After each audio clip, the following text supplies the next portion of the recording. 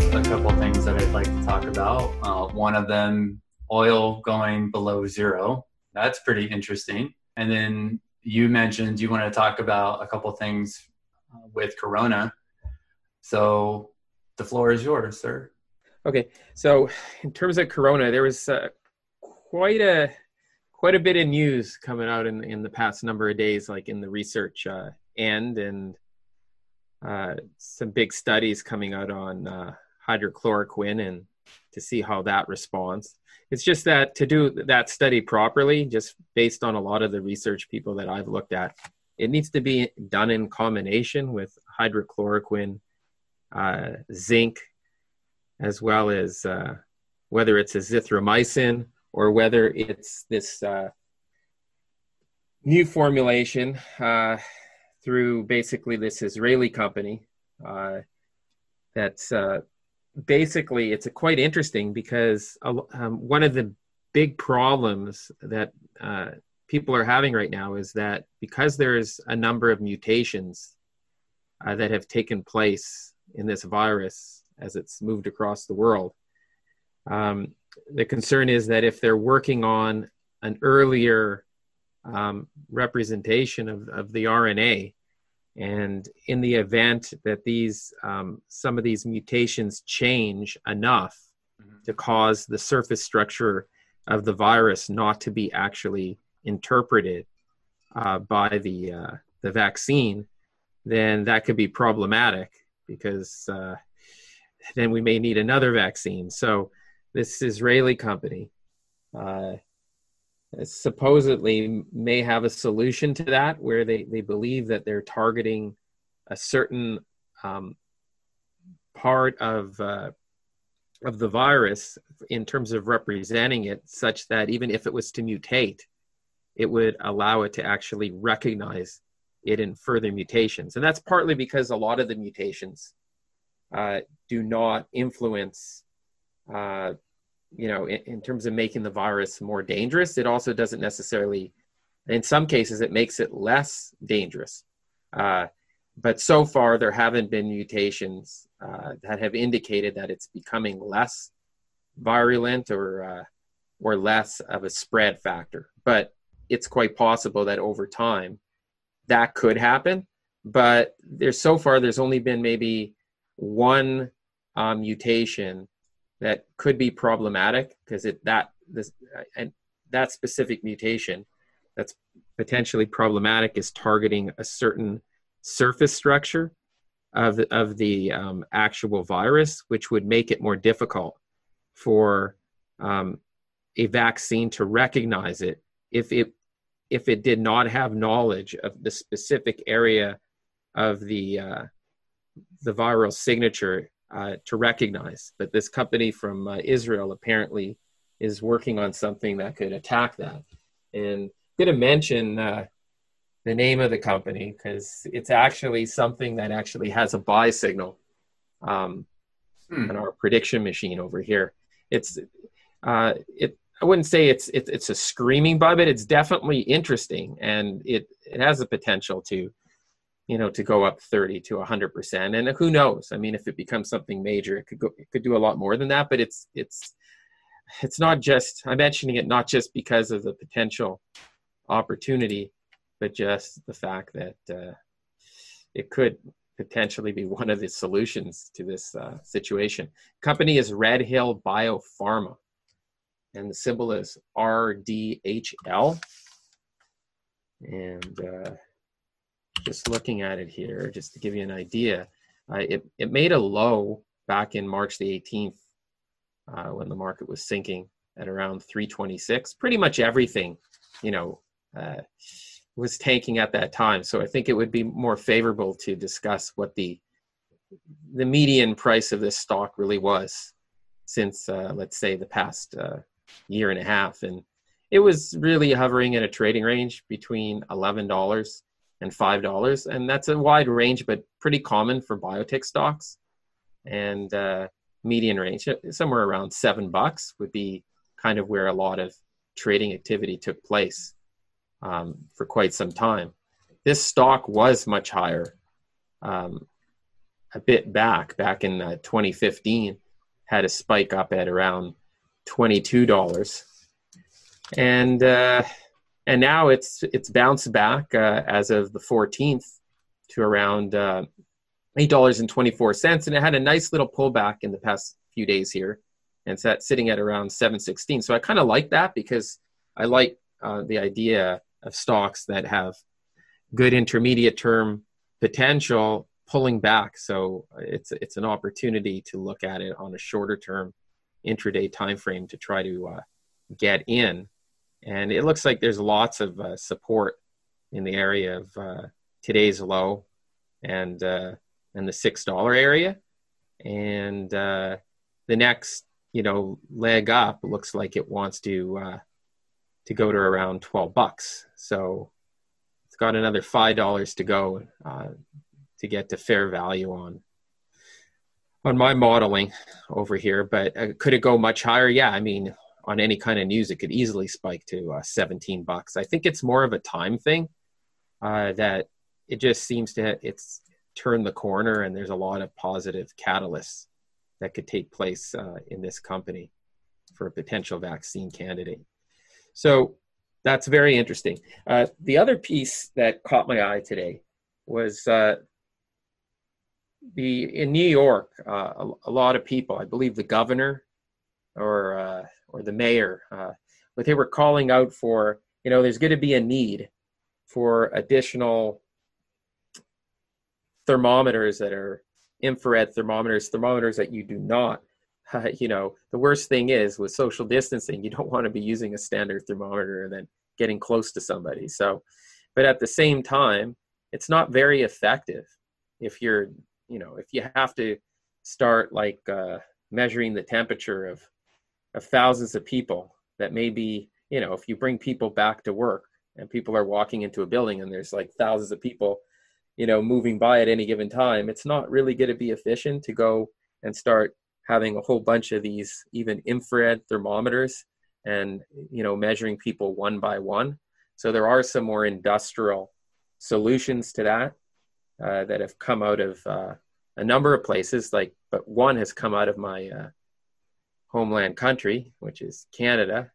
So basically, the company is called, I believe it's called Reed Security, and they basically have this device that it could you don't have to just have a whole bunch of thermometers. It basically captures an image through a video capture, and it could actually automatically look at several people at once, flag it, and then coordinate action based on what it sees. So it could be something much more automated, combining AI. And so I think that's an approach that I think would be very useful for widespread screening once people come back into the workplace. Is that Reed as in REED? I believe it is. I'm just going to zoom in over here to my notes here. Okay. Yes, it's REED. Yeah, it's called the Fever Screening Camera, high def camera. And it's is this a company that's publicly traded? I don't believe so. I don't believe it's no. I believe it's private. Okay. And it's out of Canada. I think Calgary, if I'm not mistaken. There's a number of places between Calgary, like in Saskatchewan and Alberta, that they have their offices, and it's basically targeting processing facilities, grocery stores, hospitals, airports, schools, retailers. So it could be a very effective approach, to do it, so you don't have to, buy thousands of different kinds of these infrared thermometers. And also, even if you did, it wouldn't be very efficient, because you'd have a lot of people involved in the process interacting with it, when those people could be put to work, in a better way. I think that's one of the things that would be more appropriate for a machine and AI application. So yeah, so that looks quite interesting. But there's a couple other interesting features, like also a number of doctors and that were like interviewed in the press, and people were kind of asking questions like, why are there so many other symptoms associated with this disease? Like, originally they thought, oh, I thought it's just the lungs. And then, they knew that it was a bit of the heart and like wherever the ACE2 receptors were located, because that's where the actual virus binds to. But the thing is, it's gone beyond that. Now they're noticing that, or at least that's what they're talking about now. I've been doing quite a bit of research in terms of people I'm connected to in the community that do some deep research.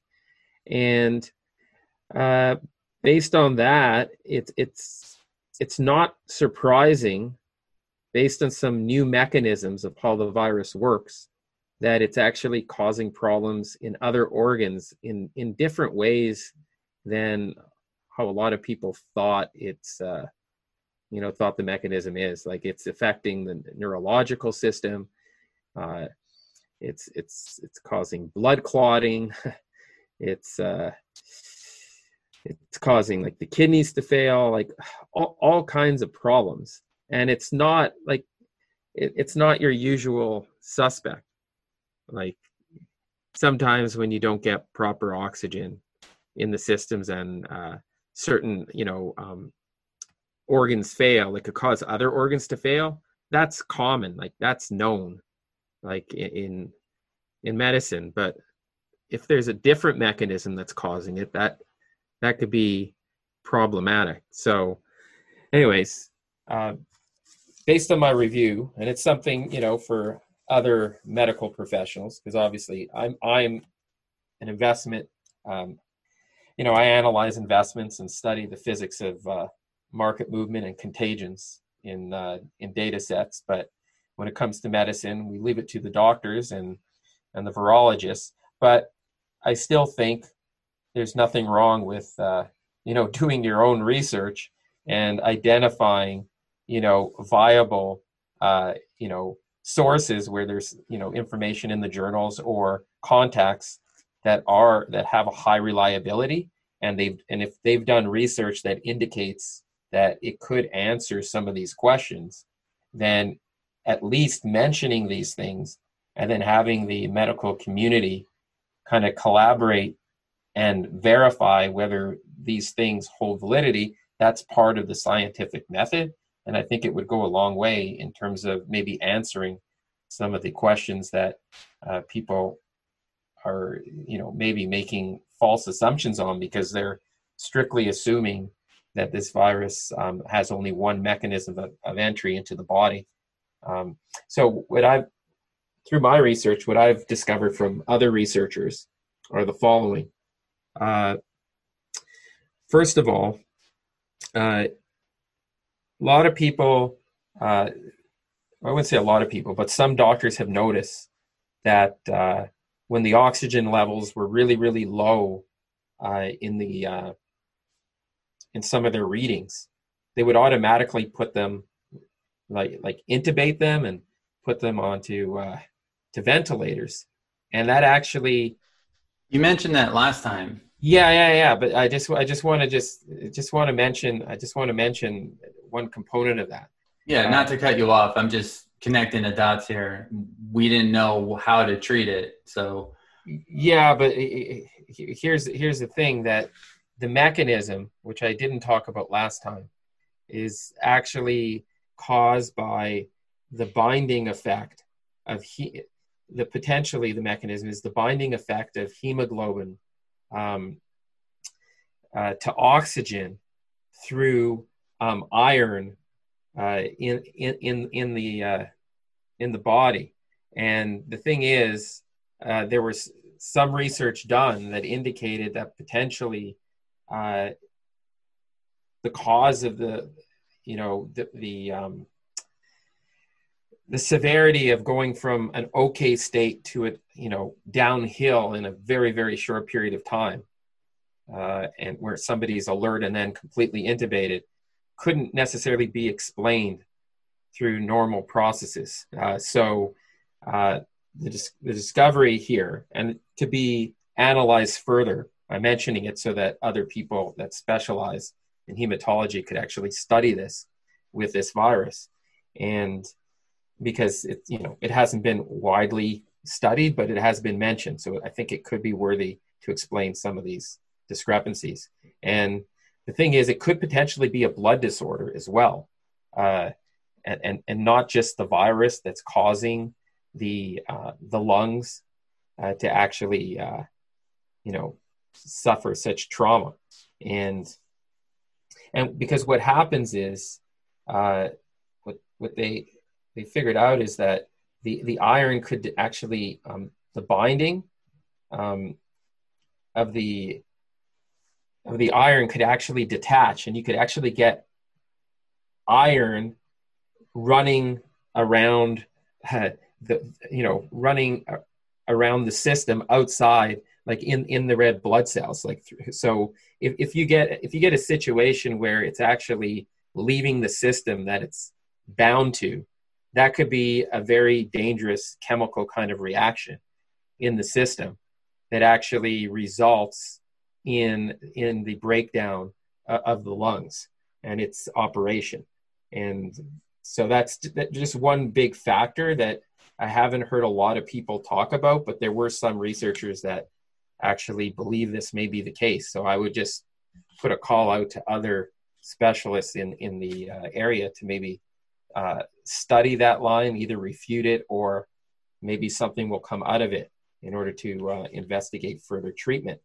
And because what they identified is that if you just put somebody onto intubation when they're in a state that doesn't necessarily warrant it, can make things worse. So now I think a number of doctors are discovering other avenues, but just because those other avenues are working in some cases doesn't mean that it's directly tied to the mechanism that may be causing the problem in some cases. So that's one thing I wanted to say.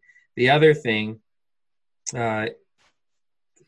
is that it's not just the ACE2 receptor that is providing an entry of the virus into the body. There's also this protein. Basically, it's the CD147 protein, which the spike of the virus could actually bind to. And supposedly some researchers actually believe that it's a very essential receptor on the red blood cells for the human malaria parasite. That could explain why hydroxychloroquine tends to work, tends to work, I would say, because there's no official proof yet, but we're going to get a lot more results today. But it tends to work in terms of mitigating the severe effect on the lungs and then having patients potentially recover. But that could be the correlation there. But again, I would suggest that based on a lot of the research I looked at, that needs to be done in conjunction with other, with zinc and some other therapeutics as well. So there's that piece of information. And there's a couple other ones I just quickly want to just go over before we answer some of the other questions about oil today, because that's actually a very exciting topic. And we'll be there in a few minutes here. So, of course, yeah, take your time. Yep. I'm just taking my time here, so you'll splice this segment while I'm looking for my notes. So you can. Let's see. Okay. Okay.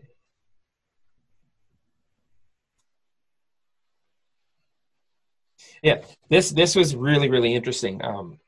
Some research that I looked at that came out today is that there's been a lot of controversy over the timeline of when this virus actually occurred. Like, did it actually occur, as an origin at the market in China, like on Christmas Eve, or did it actually occur much earlier that some people are speculating on?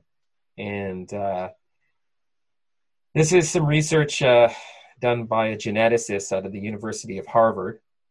And basically what they found is that there were like 3 different mutations. There was like the A, B, and the C mutation. And it was originally thought that the A mutation, the type A was the origin, but actually it's the minority.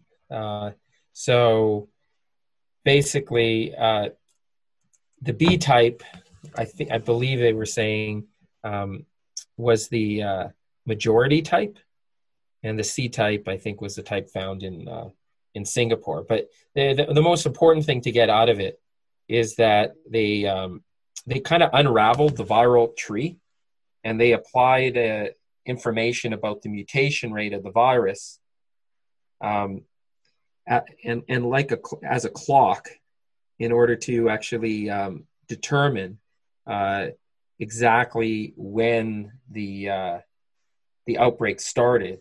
And they kind of put a timeline around it. They believed it was no earlier than September 13th, 2019, and no later than December 7th, 2019. So that basically means that the virus, at the very minimal, was circulating for several weeks prior to when it was reported. That definitely is going to attract attention.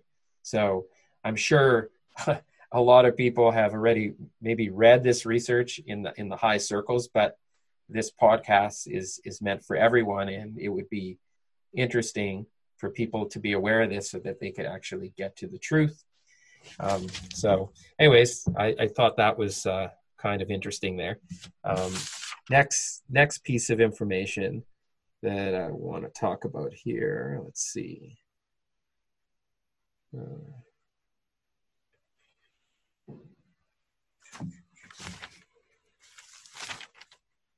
Give me a second. It's all over the place here.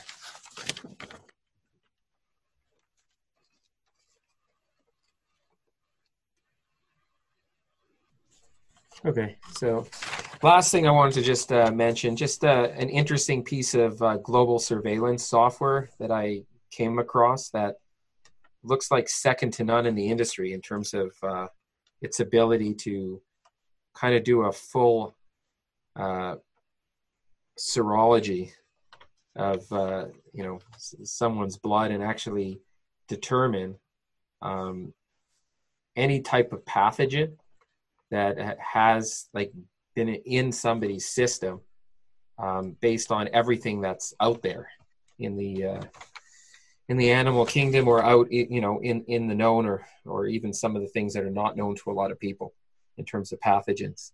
So and it's extremely fast, extremely precise, and the company name, and I don't believe this company is actually teamed up with a number of other companies in the I believe in the public space, but this company is called Arc Bio, and they've got this technology called Galileo, and I believe that we're going to be hearing a lot about that company in terms of how they're revolutionizing pathogen detection. So I just wanted to put that out there, just for potential medical professionals that are looking for medical solutions to their problems. I would definitely look up that company and see if that could fit into the reservoir of opportunities to deal with the situation. So that pretty much covers all the main points I want to talk about in terms of the coronavirus from the disease point of view.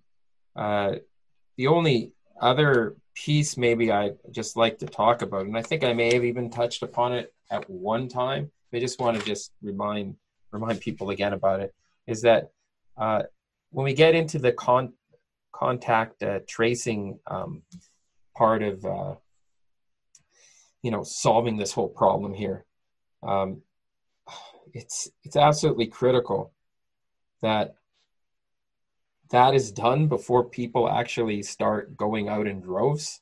And there's a lot of protests going on right now. People want to go back, but I mean, if you don't do that with proper testing or have any idea of what groups of the population have it, it's not going to end very well, because whatever places have actually implemented contact tracing the way it's supposed to be done, things work successfully there. And whoever hasn't done it, not as good. So I'm not saying that the outcome has to be totally negative if it's done incrementally, but it's extremely important to have the patience to to wait for the government to have the testing in order. I believe they're getting probably pretty close, and with a lot of these companies that are working on these test units, I don't think it's going to be long before there's going to be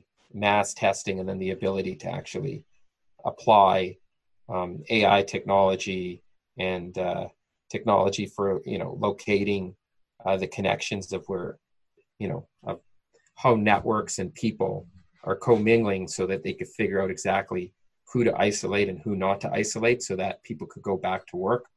Some of the models, I believe, when they're actually trying to determine what percentage of the population actually has this outside, pre-testing, they've been incorporating, models originally that were based on exponential functions. And in reality, and I touched on this before, that it's really based on power law assumptions. And what that basically means is that whatever the rate is of the virus expanding in the future, I think it would have been something like 3 or 4, as much as 7 in some cases, if you did nothing. But doing something, takes it down. The idea is to get it below 1. But if people start going out, it's going to probably be in the 2 to 3 range. But you can't make the assumption that if people go out, it's actually going to, every so often, it's going to double on every single cycle. So let's say the interval is X days. It's not like every X days it's going to double.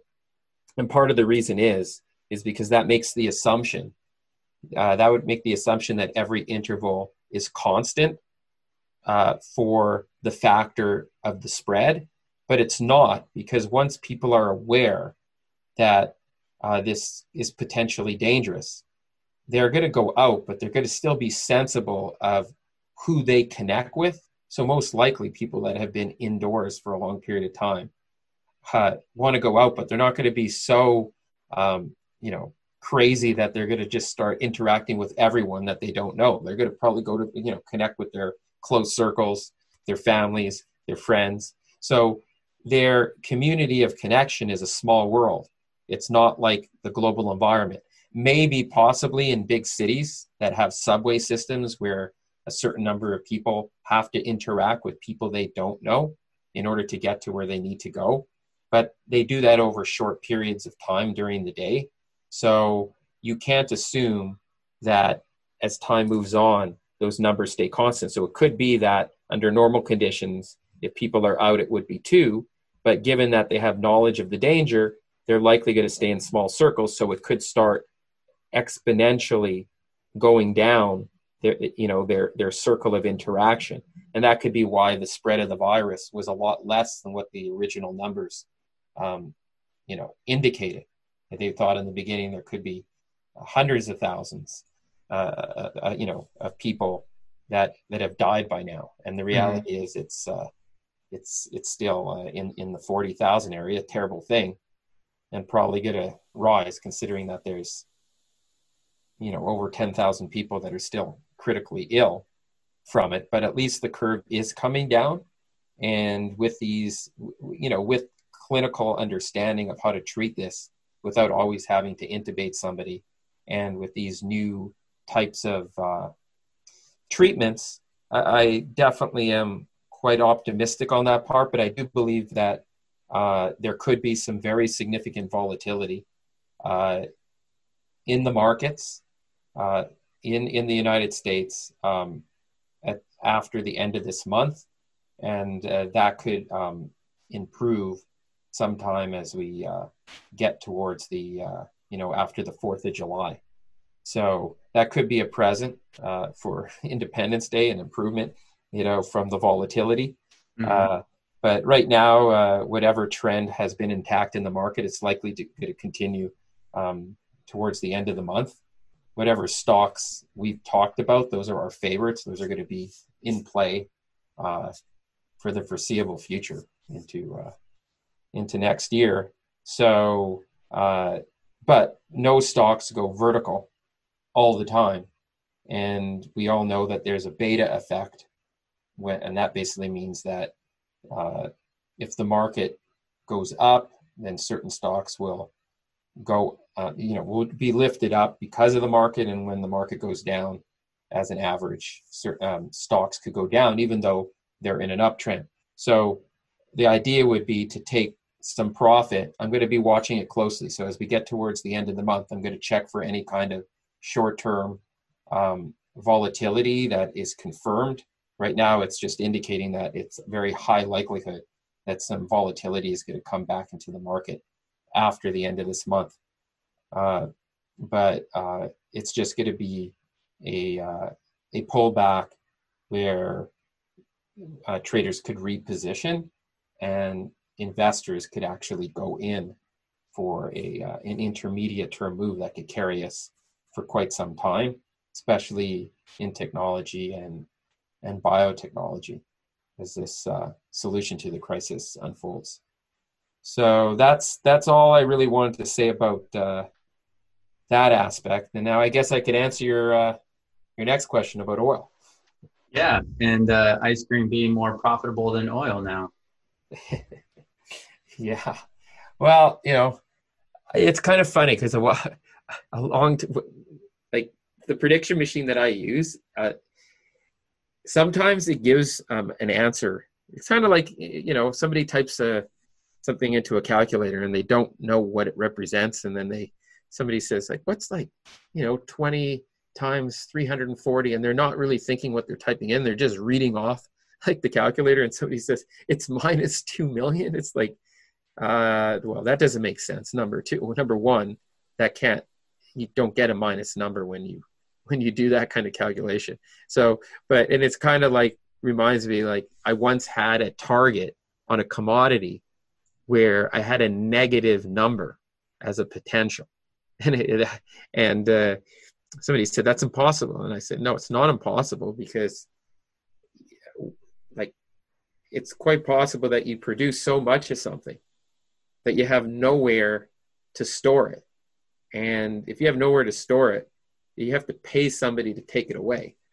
So now the reality is, even though that number indicates that condition does not have to persist long enough for the market to allow you to act on it.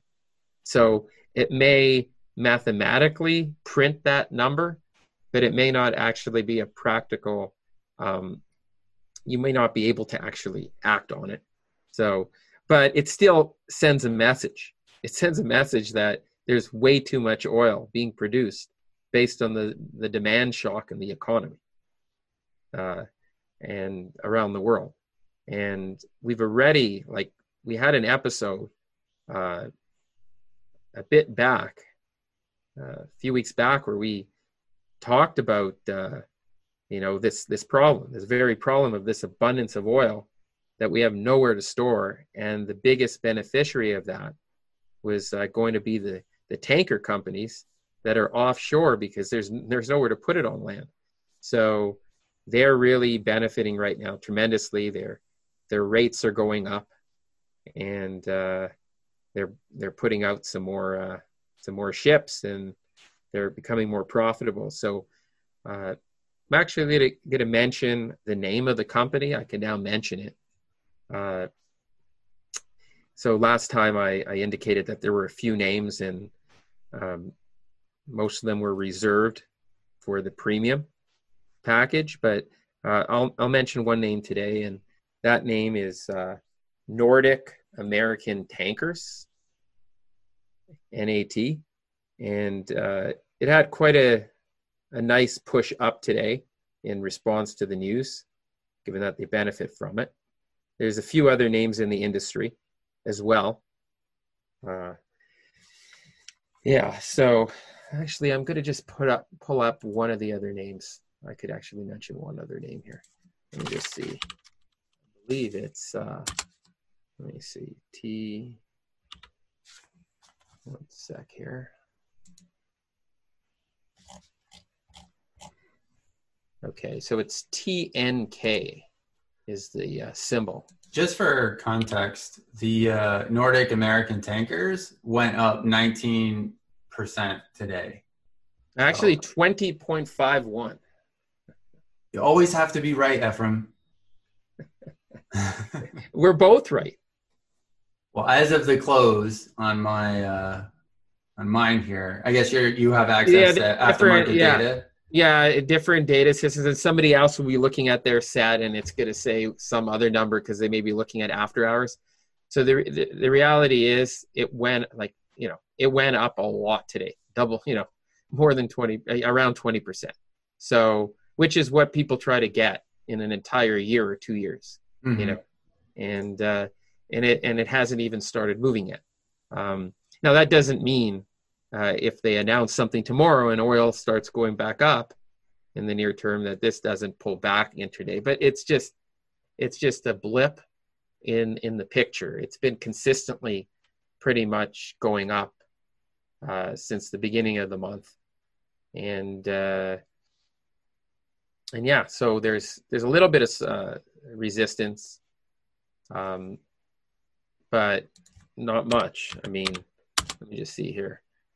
Looking at it here, touch of resistance at like 509 to 564, but that could easily be chipped away. I mean, because all you need is if you close above 567 on for a couple of days, your next area of resistance isn't until about $12.50. So there's a huge move pending, and even if the market consolidates here between, say, 376 and 550, it does look like as we advance into the middle of the year, it's going to chip away that resistance regardless, and just likely head up to at least 1250. So, and I've seen things like this go way higher. I mean, I could make a case for this stock going to like $30 or $40, just because it's these kind of stocks that they don't have lots of liquidity, and when stories like this come out, they could just gap up. So I tell you one thing: if you see a gap in the market on a given day and it gets above $12.60, especially if it happens on the open, take off 75% of the position, and you can let the rest ride. And at that point, it doesn't matter what it does, because there'll be an out. Usually when trends like this happen, even if there's a one volatile event that happens after it hits the major target, it usually retests it. And if before it retests it, it forms a new signal, and I indicate that, then you could just hold it past the target to another target. If it doesn't, then we could just get out, and you could finesse your way out of the last 25% of the position. So that's one way of handling risk when you get some wild moves, so you could not give away your profit. So that's that stock. The other one I will mention that's in the space is TNK, and that's TK Tankers, and that one looks phenomenal, absolutely incredible, and it's also been moving up with that industry group. And it also appears that over the same period of time as NAT, it's likely going to try to do a significant move up. There's some resistance, near-term resistance at 24 to 28. I do believe that will be blown out in the course of this. And the next major area that I would look for a target would be around somewhere between $46 and $50. So take profit there.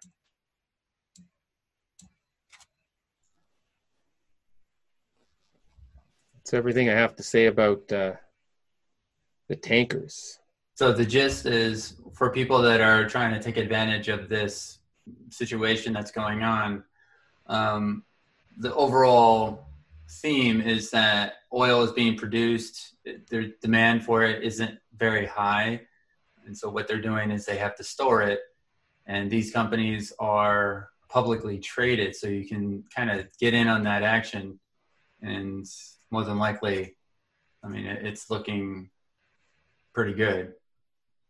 Yeah, I mean, you don't need such a drop in crude to get these things going. Historically, they've done tremendously well just with just a small condition of of a lot of oil. We've been looking at NAT, T and K for a while now, and this was before today, and these were already profitable almost right when we called it. Yes. And now it's just crazy.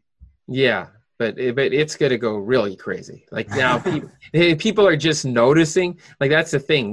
It's bad to be getting in once people really start noticing, because what could end up happening? This is what happens a lot, is that people will think, okay, I'll just wait another day. Oh, I'll just wait another day. And what ends up happening is that everyone's then thinking, oh, I should have got in. And then they all get in the next day, but they put their orders in, like a lot of like the rookie traders will put their orders in at market on the open, and it ends up gapping up. So you think that, oh, I'll just wait till the next day and I'll just buy it. But the problem is sometimes you're buying at 30 or 40% higher once it really starts to go. So it's accelerating now, but it's not like the biggest day we're going to be seeing. Let's put it that way. So if we were trying to recommend to get in, obviously you don't want to buy it on the open tomorrow or the morning of this podcast airing. So what, like wait a half an hour before the market opens? No, I guess the point I was trying to make is that if it was to gap up first, mm-hmm. Then you don't want to be buying it on a gap. Right. Okay. I mean, the time to be buying it optimally would have been when we first talked about it, before it started, moving up. But the point is, stocks that move up, I mean, this isn't going to stop, it's gone a long way to go for both of them. So the way I like doing it is, I like being in the market where I don't care if it goes down or if it goes up, because if I'm confident that it's going down to go up, and then I want it to go down so I could buy more. But you can't put all your money in once it's already gone, because then you can't actually cheerlead for the sell-off so you could buy more. Mm-hmm. You're going to always be saying, I want it to go up, and then you're disappointed. And then you end up getting out early, because what ends up happening is, if the stock goes up, especially if you go all in and it goes up a bit tomorrow, and then you're nervous because you got in late, you're going to just sell it for a few dollars profit, and then the next day it could go a lot higher, and then you have no way to get in again.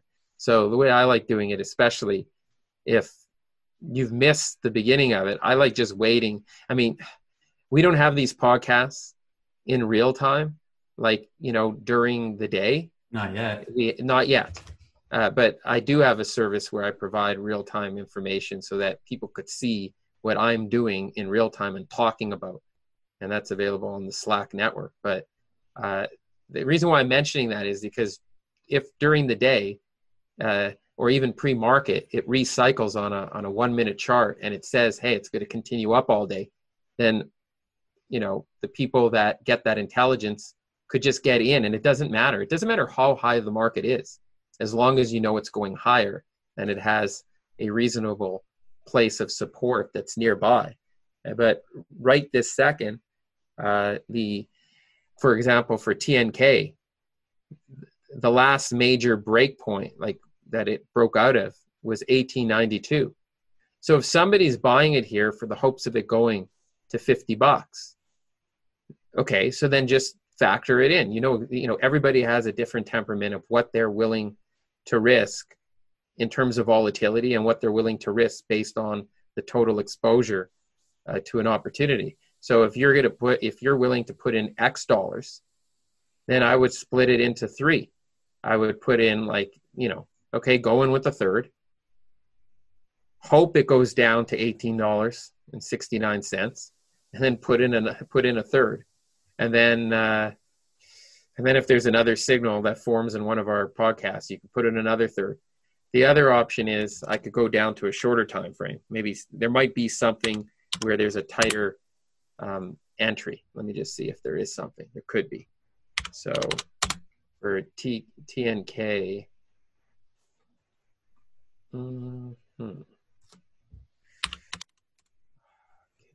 let's see. At this point right now, I believe, yeah, I mean, I'd have to wait intraday to buy in again. So if somebody's buying, they just need to know that whatever they put in, don't put it all in, but maybe put a third in at most, and then buy on the pullback. Now, it may never go down because of the structure. It may never go down to 18 again. And the worst thing that happens is that you only own a third of what you wanted to own based on your risk level. Okay. That's not bad either. You're making something. But the only other thing is that because intraday, no new signals have formed. So if something, let's say in the pre-market hours or in the next day or morning to tomorrow or in the next 3 days, I get a signal that says, oh, it's a buy signal at 24.10. Or let's say the market continues higher in the next day and then it pulls back from 27 to 26 and I have a buy signal that says, oh, it's going to 35. And next on the short term, then the point is it's not just going to 35, it's still going to 50. And now you have an area, of getting in at a better level. So the only way around that when there isn't a short-term buy signal is to basically subscribe to the premium offering. Otherwise, you're just going to have to deal with, being aware of where the intermediate term buy point is and just be satisfied with, does the risk make sense? I mean, if it's going to go to $50 with the potential of that, then there's a double. And if the risk is, if the area where I want to buy is 18, yeah, I mean, that's significant in terms of percentage if it was to do that. But the way I see it is I'm going to be eyeing all over that, because if that happens, we're going to have a podcast and we're going to talk about the buy signal at that point. And then, right, a person could go in with a third or even 2/3, and we could have a stop that's much, much higher, and then basically get in there. And then you don't even need to go back to where you originally bought it to break even, because you're already going in with either more or this, or the same amount. So it should average in nicely. And it's not averaging in based on statistics like, oh, every month I get to buy in if it goes down. That's not based on how the market naturally builds itself and how it works. So what I'm looking at is these are key levels that are tied to how people are going to be perceiving changes in momentum going into the future before they arrive there and actually get to track that momentum. So it's almost reverse engineering what other people may see at that time, but not trying to make a prediction about what news is coming out that day. The nice thing about being able to do that is that if you have an idea that the perception of momentum is going to become more positive and people are going to be seeing this stock through more rosy glasses, it basically means any positive news reports that come in for this stock, which would be potentially negative news reports for crude oil or other issues that may not be related directly to that, it would tend to amplify the value of that information, because people are actually, when you're wearing rosy glasses and you tend to not look at information that's negative and focus more on the positives. So you end up losing a lot of traders that are interested in selling the market while the market's going up. And then finally, when it's time to be selling, and we have an indication that we've hit our target, what's probably going to happen as we get to that area, and we'll evaluate that, but that's not for a while, that maybe it flips around and the bias now turns where, as time evolves, people start seeing, interpreting negative information as being more relevant, and they don't focus on the good information. And then you end up getting a reversal in sentiment, which drives the emotions and prices back down. But right now, the direction is up in that space. The direction is up in the space in biotechs, and the relation is up in certain key technology stocks. But as I said, as we get towards the end of the month, I'm going to revisit seeing how high the stocks have gone by then, and see if there's some profit to be taken, or if people aren't yet into the market and are interested in putting together a shopping list, then at that point I would, like to wait for a retracement in these favorite securities so that we could actually buy in at key levels when the market's ready to do its next leg up as we move through the middle of the year. I don't think there was anything else that caught my eye today. You may have come across something. I did notice that Codex jumped quite a bit today. Oh, yes. Anything to do with those? Yeah, it did quite a bit. I believe when we originally talked about it, wasn't it around 7 or 8? Yes. Yeah, so there's already 100% return in a few days. And I think this is going to be a common thing in biotech. Like normally biotech can move a lot under any conditions. Like it's been known that some companies can move up 200% in a day or in a week. But I think we're entering a period in the next 6 months to when this vaccine is built that there'll probably be at least a half dozen companies, but most certainly probably a handful that will go up anywhere from 20 to 50 fold. And I have an idea what they are. So we talked about one of them.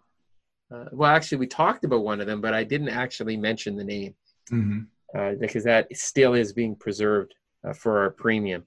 But I did mention a name earlier today, at least with that Red Hill Pharmaceuticals. I will mention another name. So why not? Let's. Feeling charitable, huh? Well, there's just so many names you could only do so much with. So, I mean, the obvious ones that we talked about in the past was Regeneron, which is up significantly from when we talked about it, and Gilead, and those are the ones everyone knows about. And I believe we talked about a few others, but one that caught my eye, and I'm just gonna believe it's OPK. OPK is one of them, and there's another one actually. Where is it here? IBIO. Those are two interesting ones. So Opco Health. So I'm just gonna. I actually mentioned it to you last week, and it had quite a spike today. Kind of went from $1.70 to $2.06, which is pretty big at the high. It closed at $1.98. It's really going to start. It's going to get quite interesting. This one looks like the next push up. A little bit of resistance at 243. It wants to go somewhere between 391 and 580. I mean, obviously, it could go way higher depending on what news happens because people always overshoot stocks. But I like looking at fair values, like on at least what I'm looking at. There's no such a thing as true fair value analysis based on fundamentals when it comes to biotechs because they're valued very differently. So when I'm referring to fair value, I'm talking about fair value based on the interaction effect of how decision makers would respond to sentiment and news events in the market. So yeah, about somewhere around $4 would make sense for this one. So it's still got a double at least, and then maybe a pullback, and then way higher. I think this is a secular kind of move, but I don't like getting caught in secular moves in biotech stocks because a lot of stocks usually do a huge move and then they kind of go to sleep for a while. So I would definitely be taking some serious profit if it got to around $4. The other one is, actually I should probably mention what it does. They do a lot of diagnostics, so they're going to be involved in diagnosing the actual virus. Yeah, they got the fast tests, and the other company, they're dealing with some kind of a vaccine in the space, and that company is IBIO is the symbol, and the company is iBio. They're basically out of New York. That's what they do. They've got quite a few connections internationally with molecular biotechnology companies. So they've been around. And in terms of the signal, it's quite interesting. This one could be quite interesting, right? This one is extremely, I'm waiting for a short, this is very, very e-liquid. This is far more, like it doesn't have a lot of liquidity. And I'll give you an example. On the 27th, it basically was down at 29 cents. So it's a penny stock, okay? I don't really suggest people buying penny stocks. I just mentioning this just to show that there's even some penny stocks that are waking up in this space. It went from 29 cents up to $3.40 from on the 28th of February from February 26th in 2 days. So that's like a massive move. The thing is, it appears as if it's going to be doing another massive move. It's not done. And it could actually, I wouldn't be surprised if this stock ends up at around $8 or $9, maybe higher than that, maybe 12. So yeah, could be a 10 bagger. But again, it's a penny stock. And the problem with it is the retracements, when it comes to penny stocks, it doesn't matter where it's going. You have to assume that the retracements are anywhere from where it is to near zero. Okay, so if anyone's like thinking about, putting a lot of money in, it's like whatever you put in, it better not matter, because you shouldn't have to care about the volatility, period. There's about 10 stocks in my list that aren't penny stocks, but the best way to do it is like, put 1,000 into each name. And this way, the majority of them will pay for any one that has big volatility before it takes off. But I do believe that this is one that hasn't seen its high, but it's certainly not, the same kind of company like a Regeneron or like one of those other ones that I can't mention in the list, but because one of them in the list has the potential to do like a 63 bagger. But I don't think it's going to be the only one. It's just those are the ones that I'm kind of focusing on. So I just think biotech is going to be big and testing equipment. What about gold and silver? Oh yeah.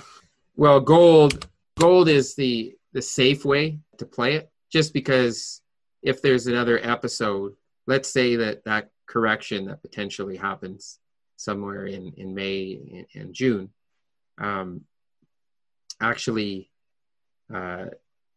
is really not just a correction related to profit taking, but let's say it could be tied to news events. Let's say, people start going out before they're supposed to go out, and the contact tracing isn't working the way it's supposed to work right away, and everyone has to go back in. I mean, it's quite possible that you could get a retest of the lows in the market. Now, a retest of the lows in the market doesn't mean that the strong stocks are retesting the lows. It just means the strong stocks are pulling back for another leg up, and the weak stocks are getting weaker, and it is the weak stocks that are pulling down the averages to retest the low, whether it goes lower or the same. But I don't think But like I said in the last call, I just want to mention one thing. In our last podcast, I was really concerned about Canada when the next correction arrives in the States. Because while the correction in the States will be a pullback to go higher, the correction in Canada is not going to be a correction. It's going to be a crash that isn't going to recover the same way like it's going to in the States. I'd be very concerned about being in Canada whatsoever once I have a podcast that confirms the beginning of the correction. It's not a matter of if, it's when. So whether it's the 28th of April or whether it's May the 7th, whatever day it is, I'll know about it most likely a few days before when the setup's there, and I will mention it. And if for whatever reason a crazy event happens where it happens before I mention it, At least you're warned about the timeline. And I don't believe it's a one-day wonder if it happens. So there's going to be the ability to still be able to sell and take profit before you get in again. And definitely Canada could be quite a move down. So back to gold. The reason why gold over silver potentially in the near term, just from a tail risk point of view, is if we get into one of those situations again where there's a big move down, even if it's short term and volatility, are people going to be using gold again, and especially silver like they did as a selling feature? Are they going to be selling it off because problems, and using it as collateral and stuff like that? So that's the question. But if they're not, then gold, should hold up relatively better than the market. But because gold stocks and silver stocks are part of the market, they don't always move directly with gold. But all I can say is in the intermediate term, it looks very interesting. Get a look at, I'll give you an example. Barrick Gold, for example, which is like one of the senior producers. When we were talking about gold, it had a rally like from the low of $12 to as high as $25. It almost doubled since March 12th. Now, the thing is, the reason why I'm bringing up this stock, because it's a pretty good benchmark. Like seniors, is a benchmark for the price of gold, I'd say, because usually the people who run the gold companies understand the dynamics of the gold market better than anyone. If one of the senior gold stocks is saying that, hey, the market wants to go a lot higher, then it's usually an indicator that the actual underlying commodity wants to go higher. Now, that's not always the case. Like, I'll give you an example. When people trade the S&P futures as opposed to the S&P cash market or the SPYs, which is the exchange traded fund, usually the futures market have the more senior traders and professionals involved in it because they hedge positions and they understand the dynamics of what's coming in the market. So usually you would look to the financial futures like the S&P futures as an indicator of what's actually going to happen in the S&P 500 stock market. But it's the opposite when it comes to commodities, and especially commodities like silver and gold and oil. And I bring up oil because if you took a look at what happened to the price of oil companies, they were signaling something far worse than what the price of oil was signaling. Even though oil has come down a lot, the amount that those stocks have come down is just astronomical. And they were obviously indicating some senior people that understood the dynamics of the companies knew something was wrong. And it's kind of the opposite with gold. The senior people, know that something is going to happen. And that's why you're seeing the stocks actually respond. Because I could clearly tell you that since March the 12th, since Barrick made that low when the market tanked, we have yet to see Canada or the S&P 500 make a new high. So clearly Barrick Gold, a senior producer, is outperforming the market, not just in terms of price levels, but in terms of its relative history of breaking out of the high that we recently had when the market was at a high. So that shows very intense relative strength. But besides that, as I indicated in some of the previous podcasts, there's very significant fundamentals driving the gold market higher, and that is tied to the fact that we have a government and a Fed that is literally printing money, and it's not like they're printing money to go make investments in other countries of the world. They're printing money, monetizing the money, and literally outright buying ETFs. They're in the business of buying exchange traded funds, which are very speculative, and they're buying stocks that are overvalued, stocks that nobody would ever want, stocks that some people want. They don't care. They just want this market to go up. And that's reckless. It's not something the Federal Reserve is supposed to be doing. But you know what? They have no choice, because if they don't do it, then if they don't do it, then the perception is that the market's broken, and you pretty much have probably a currency crash. if people realized that there's no way to finance the debt, or if there is a way to finance the debt, the government wants the value of the currency in the future to go so low that they only have to pay back the debt in cheap dollars, and then they could sell off their gold reserves when the price goes high due to their actions, and then basically pay off the debt with gold. Meanwhile, the taxpayer and the average citizen loses out because they, number one, there'll be a high unemployment rate. Number two, the price of goods are going to go up significantly. With pressures in the world where, workers are being brought back to the States at much higher labor rates. We're not going to be able to export inflation to other parts of the world. We're going to be importing inflation by bringing jobs back here. It's a good thing, but it's a painful thing to reset. So it's kind of a balancing act between, avoiding a crash in the stock market or avoiding a crash in the actual underlying purchasing power. In the beginning, and I mentioned this last time, in the beginning, it's probably going to be deflationary, and then later on, it'll be inflationary.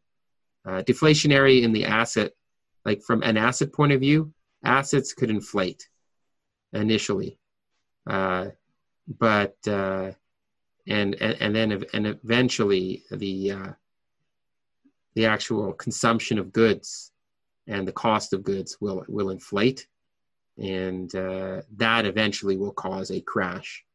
But for now, we're just in waiting for this buying spree in the market to reach some kind of local high, pull back, and then get another big run up, and then we'll see where we are and how much money has been printed. Because the more they print, the more assets they buy, and that's why how people feel in the economy is very, very different than how, let's say, the leader of a country looks at the stock market and believes it's representative of the economy. They're not the same, but I do agree with leaders that do believe that bringing jobs back are good, building the domestic economy is good. So I totally agree with that. And I also agree with the fact that the U.S. And a few other countries are leaders in technology, which is driving the forward trend. So you can't really, I believe it's a bifurcated economy, and as long as you're in the right areas, there will be jobs in those areas, and where there aren't jobs, yes, those people will be suffering. So there could be a good economy and a bad economy at the same time, just depending on which side of the skill set one falls on. So yeah, so just going back to Barrick Gold here, just to give you an indication. So far I talked about that there's been outperformance, and I talked about the past action. But let's talk about the forward action and what could happen here. So looking at this, okay, so looking at one of the longer term time frames on Barrick, and it looks rather interesting. Yeah, there's going to be, looks like going into the end of the year, there's a intermediate term trend, and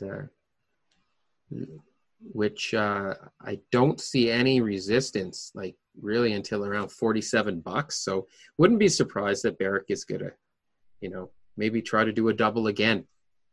So whoever bought it and hasn't sold it at that $12 area, they may get two doubles in there. I'm not saying that's like the high. I'm saying that's like take your money and say goodbye. But yeah, so that's Barrick. The other big one in the space that I would focus on, if you're a big, always wanting like big cap companies kind of thing, then it would be Newmont Mining. They're like one of the biggest in the space. And that's not like, it's already had a big run. So it's not one that I would necessarily, I'd be more inclined to prefer a Barrick kind of gold, because it's been underpriced for years. And I just believe that it's more favorably, it's more attractive from a valuation point of view and the potential for some of their projects. So I'd stick with that on the seniors. And there's one other senior that's kind of interesting, Agnico Eagle, but I'm just looking at it quickly.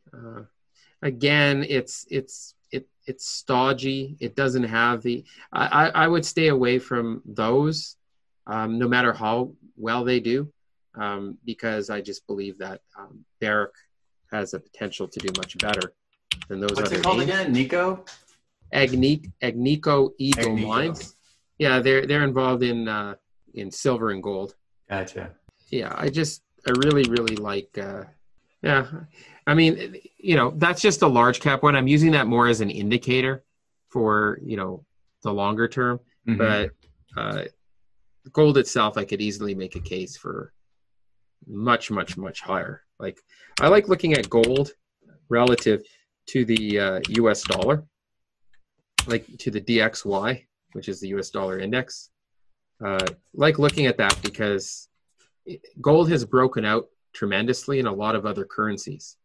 But the US dollar being the world reserve currency, that so much money has been sucked into the US from other countries because people just don't, they still trust the States the most in terms of their currency so far. I mean, when that changes, then we could have a problem with the currency. But for right now, so gold hasn't really, made all-time, highs in terms of the US dollar index.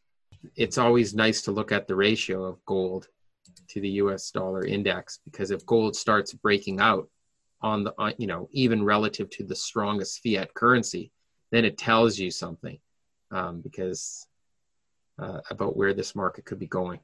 And we are entering an area where on a secular basis, pushing significantly higher in gold. Now, gold, don't make a mistake, gold goes through corrections, they're not necessarily tied to the actual equities. If equities smell that gold is going to go up over the long term, then it doesn't really sometimes care about the short-term volatility, and you could still have gold stocks double while gold goes down or up while it corrects before it goes up again.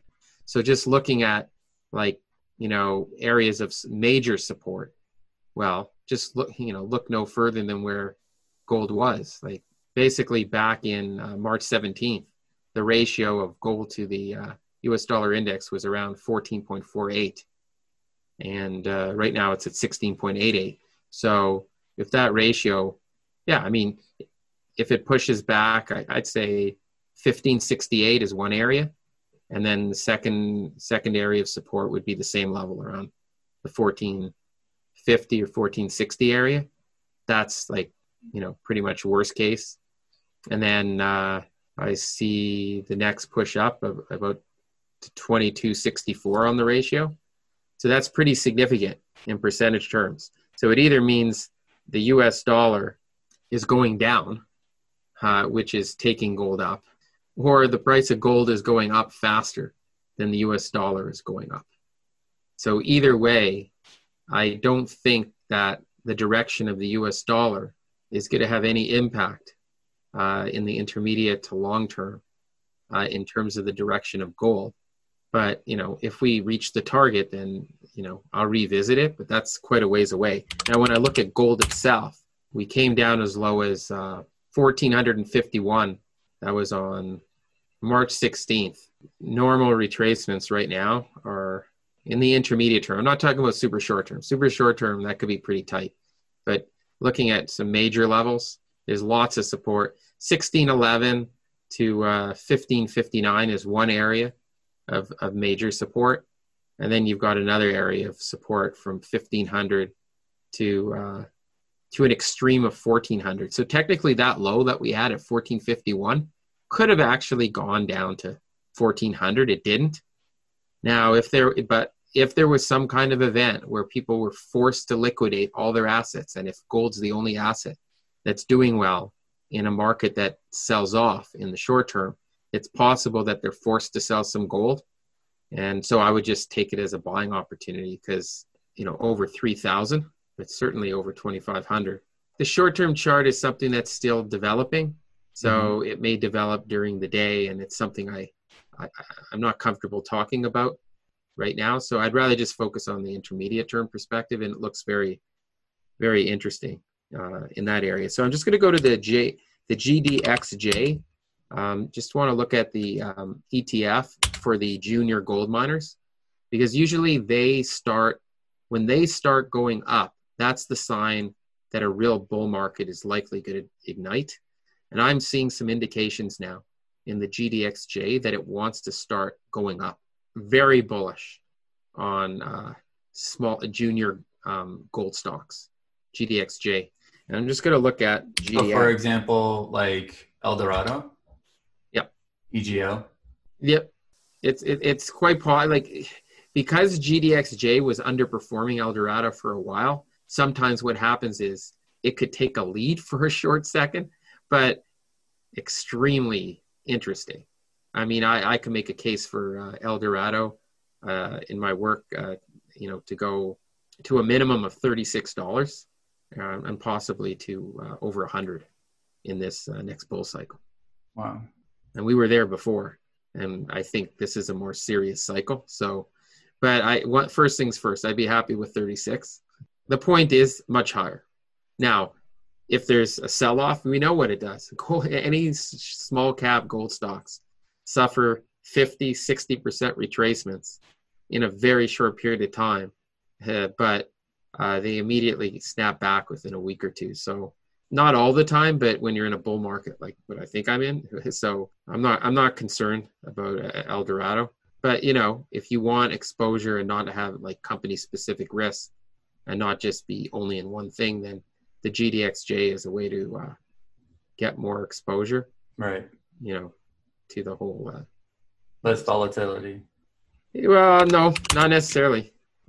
It's just that if there was some rare event that was to happen in the short term that caused that stock to go down when the rest of the stocks were not affected, because let's say it was just company specific, maybe.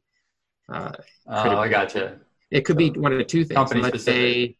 Let's say there was an earthquake in a certain area where they had a mine and a different mine wasn't affected, and then they had to just refix that up, and it cost them some more money. So that could cause one thing. And I'm not talking about Eldorado. I'm talking about, because they're pretty diversified. That's actually one that I like a lot for that purpose. But there's, I'm just giving an example. Other companies that may be in the index, they announce something like, they had to shut their mine down because in that jurisdiction there was too much of the virus was spreading, so they have to close it down. Or there was maybe a geopolitical situation where the country confiscated a mine because for property rights. I mean, the things like that have happened, but the jurisdiction that Eldorado has its properties in, it's not in areas that are likely to have any of those issues.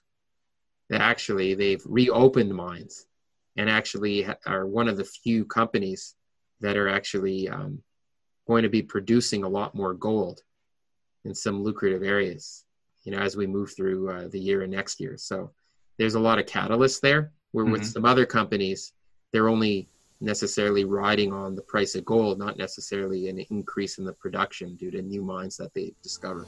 Gotcha. Hey guys, thanks for listening. So this podcast is for information purposes only. It's not intended to be investment advice. Seek a duly licensed professional for actual investment